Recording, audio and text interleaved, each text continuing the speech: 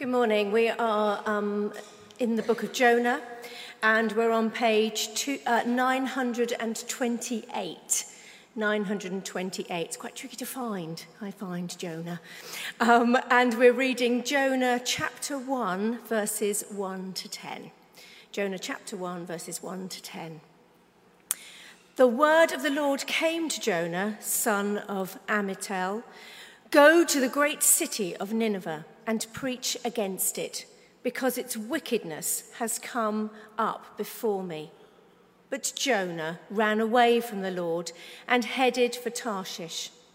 He went down to Joppa, where he found a ship bound for that port. After paying the fare, he went aboard and sailed for Tarshish to flee from the Lord. Then the Lord sent a great wind on the sea, and such a violent storm arose that the ship threatened to break up. All the sailors were afraid, and each cried out to his own God.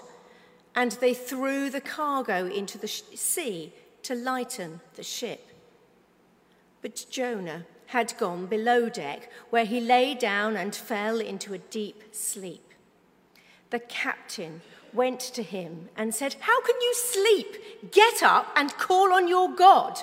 Maybe he will take notice of us so that we will not perish." Then the sailors said to each other, "Come, let us cast lots to find out who is responsible for this calamity." They cast lots, and the lot fell on Jonah. So they asked him, "Tell us, who is responsible for making all this trouble for us? What kind of work do you do? Where do you come from? What is your country? From what people are you?" He answered, "I am a Hebrew, and I worship the Lord, the God of heaven, who made the sea and the dry land." This terrified them, and they asked, "What have you done?" They knew he was running away from the Lord because he had already told them so. This is the word of the Lord.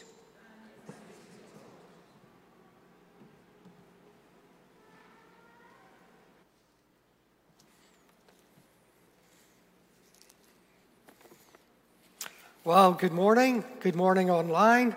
I'm Joss. I'm privileged to be part of the preaching team here at St. Jude's, and it's great to be with you this morning. Let's just open with a short prayer. Father, we pray that you would open our hearts, not to hear me, but to hear you, and speak into our hearts to reveal your word to us. In Jesus' name, amen. Well, week 3 of Jonah, the first 10 verses. I'm going to be concentrating on verses 7 to 10. But Helen so wonderfully read the story so far and up to verse 10. There was Jonah, and Neil reminded us in the introduction that Jonah was a real person. The Bible talks about him in one of its history books, 2 Kings. He was an anointed prophet of God who worked for his king, King Jeroboam II. So he knew God. Or he thought he knew God. Because here he was trying to run away from God. Can you run away from God? He thought you could. Got on a ship. A storm. A really bad storm that frightened the wits out of the sailors. Jonah was asleep. He had to be woken up. And the sailors knew. They'd cast lots. God works in wonderful ways. How many of you think that God works through gambling and lots? He did this time because it showed him. This is the person you need to speak with. And here they are, asking questions. Next slide, please. And here's what they said. They wanted to know, what kind of work do you do? Where do you come from? What's your country? From what people are you? These are identity questions. Don't think about it. Just for 5 seconds, think of someone, you were introduced to a stranger, they asked you these questions. What would you say? What would you say? Forget about the fact it's a storm. What would you say? Because at face value, this tells someone a little bit about your identity. So if someone asked me these questions, here's kind of how I would answer. It mightn't be how you would answer, but hey, I'm Joss McCabe. I'm British. I'm not English. Okay, I'm from Northern Ireland. Hey, I live in Portsmouth. And that sort of tells somebody a little bit about me. If the answer, what do you do? What was your purpose? I'm retired, but the profession I retired from makes the proud boast. Once a Marine, always a Marine. So I was a Royal Marine for nearly 33 years. That's it. An identity, tells people about us a little bit. What you do, a little bit about your purpose, maybe gives you a little bit of significance. Where do you come from? The place where you belong, perhaps the place you love. And what race? Your community. What's your community? I haven't said anything about God in any of this, but an identity, for most people, gives us a sense of belonging, an acceptance, some sort of significance, a sense of security. Identity's much in the news these days in lots of different ways, and it challenges people as they try and find their selves, their true selves. Identity in the context can change. Let me give you an example. I came to Portsmouth 22 years ago. I came here because of work. That was the first order of why I came to Portsmouth. I had to work because I had to provide for my family. That was my job. I didn't want to come to Portsmouth. I'd been to Portsmouth before. I didn't like Portsmouth. That's the truth. I wanted to go to Devon. Much nicer, much nicer. I've stayed 22 years, so that says something.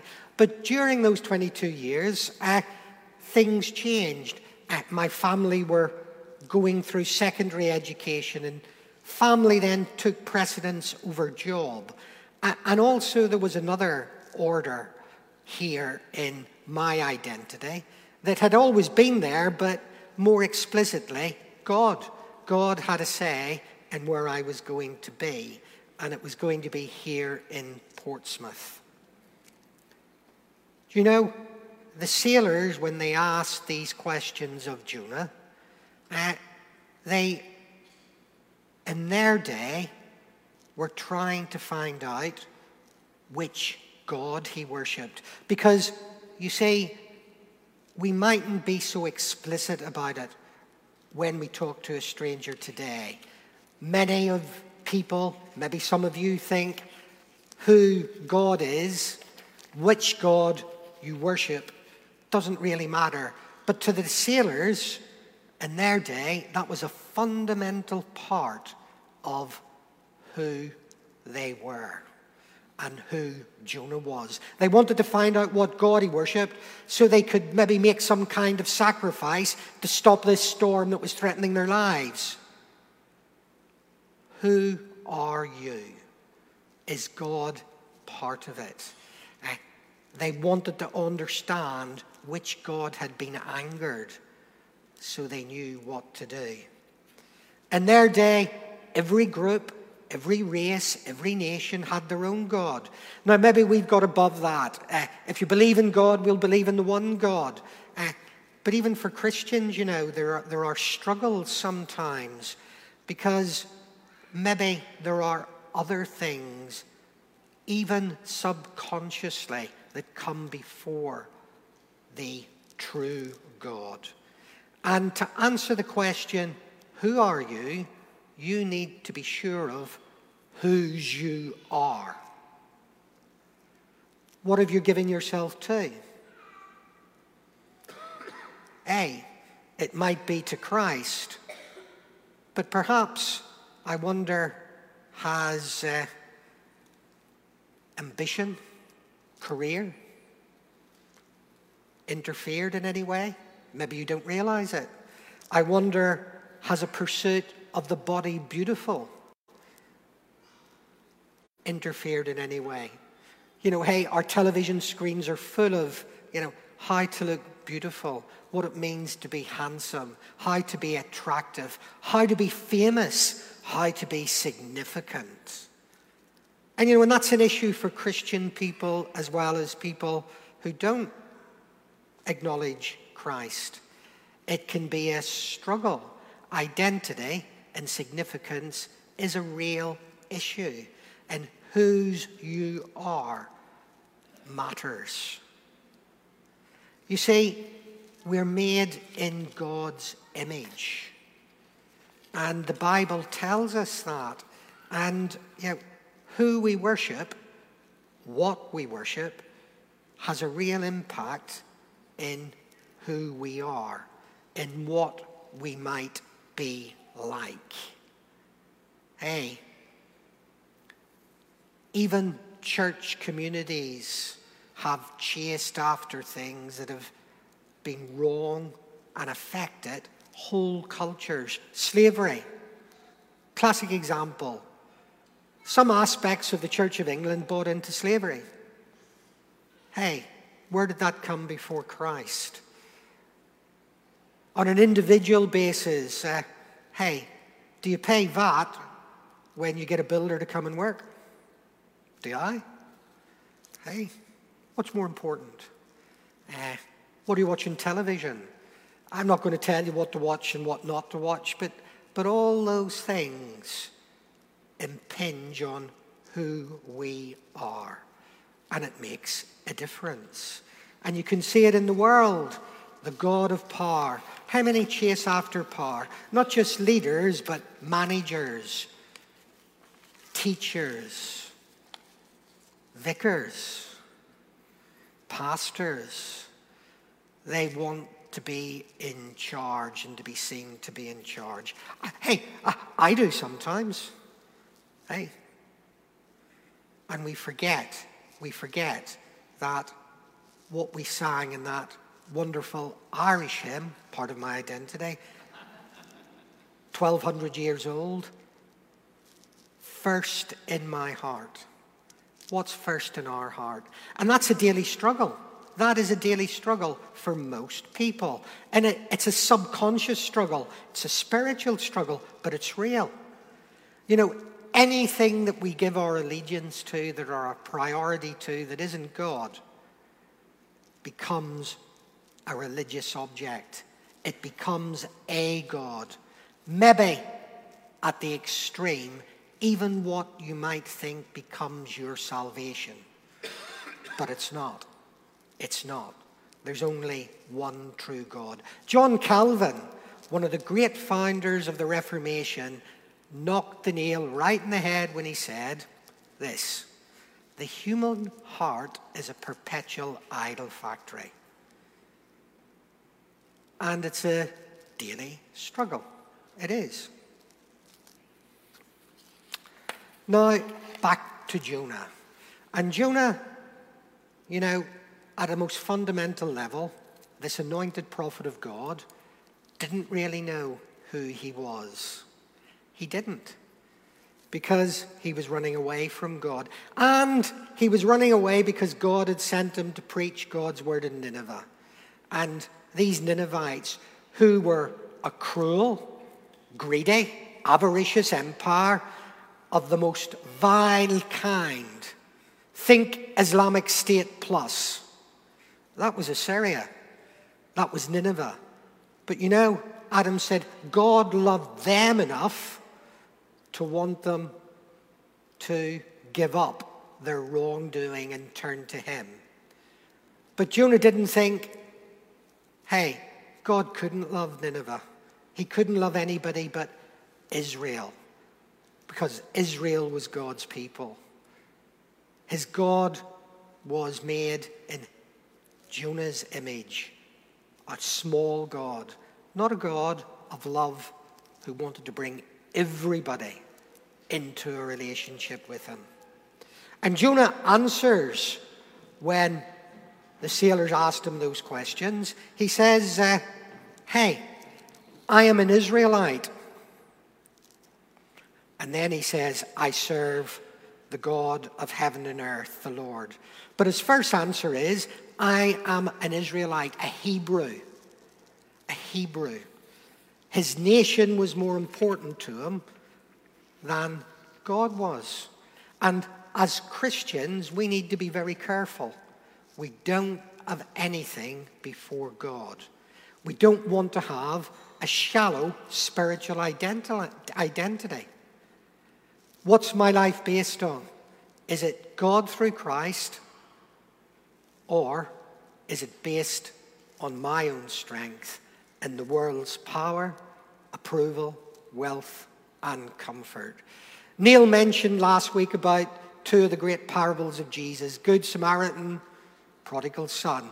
Jesus told another story. I wonder if you remember the story about the wise and foolish builders. And in the book of Luke, the Gospel, it actually says, when Jesus talked about the wise builder had to dig deep to build the foundation on the rock. We need to dig deep to build our foundation on Christ the rock. Not shallow, dig deep.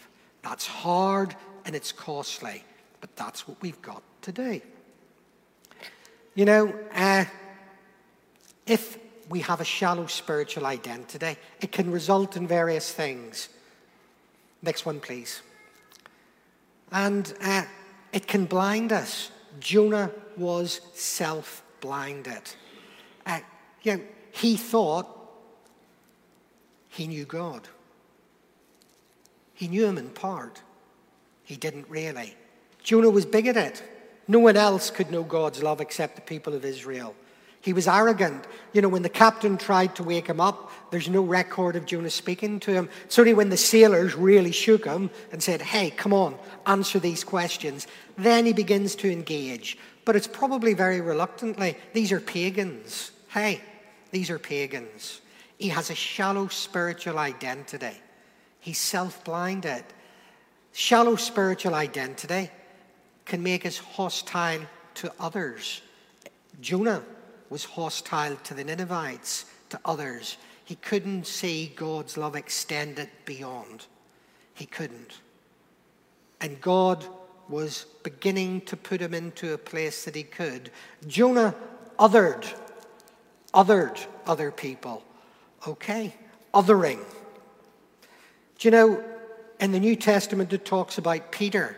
Peter, similar in some ways to Jonah. Peter, very privileged, a friend of Jesus, saw some of the greatest miracles, was there at the Transfiguration. And yet, Peter relied on his own strength. Remember when he said to Jesus, even if all others desert you, I won't. Implicitly he was saying, I'm better than the others. I'm going to stay. But when push came to shove, he didn't. Peter was trusting in his strength. Peter was trusting in his abilities, not in Christ's. Not in Christ's. It's what Peter could do for Jesus. He'd forgotten it's what Jesus had done and would continue to do for Peter. Do you know, often ministry is great. It's what we do for God. You know, God cares about what we do for him. But I think it's what God does in us, not what God does through us that he really wants to do. He wants to change us. Othering, exclusion. And hey, watch the news, read the newspapers, and see if you qualify. I do. You know, when you see some news items, but isn't that just like them? Tut tut. They're not like us. We wouldn't do that. We're better. It'll happen. I guarantee it. You know, that extends to the Christian community. And Adam's talked about God's love. We sang of it. God's love is for everybody. A church, in terms of this building, in terms of a community of believers, should welcome everyone, regardless of race, regardless of sexuality, regardless of where they're coming from. You know, next please, Nigel. The Gospel of John, the great chapter 1, the Christmas Gospel, verse 14 says this: "The Word became flesh and dwelt among us. We have seen his glory, the glory of the one and only Son who came from the Father, full of grace and truth." And we need to show grace, but we need to preach truth. You see, God welcomes everybody. He welcomed me, but he didn't leave me where I was. He changed me. And he is continuing to change me, because I'm not there yet. And I need changing, believe me. So people, when they come in, need to be loved. And they need to be challenged with God's truth. And that is hard. That makes me, it will make you, it will make them uncomfortable at times. It will. Because God wants to change us and we need to be changed. You know, Jesus said all of this much better than I, or even, if I may be so bold, the vicars, or even the Archbishop of Canterbury and the Pope could say.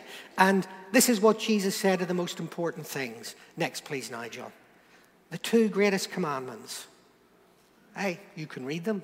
Love the Lord your God with all your heart, your mind, your strength, your soul, and love your neighbor as yourself. Now, here's the bad news. Neither I nor you have a cat's chance of living that out. You don't. You will fail. But God loves us. That's why he sent Jesus. That is the great hope. That is the great hope. We can't do it. Jesus can in us. The band are going to come and sing in a minute. And they're going to sing, "Not I, but Christ in me." Just spend a moment thinking. It's not about you. It's not about me. It's about Christ. He should be, and only he, the first in our heart, our rock, and the foundation of our identity. Thank you. Will you stand with me? We'll just pause for a moment to think about that, to think about what it is that forms our identity and the ways in which we can grow closer to knowing Jesus' call on our lives to be like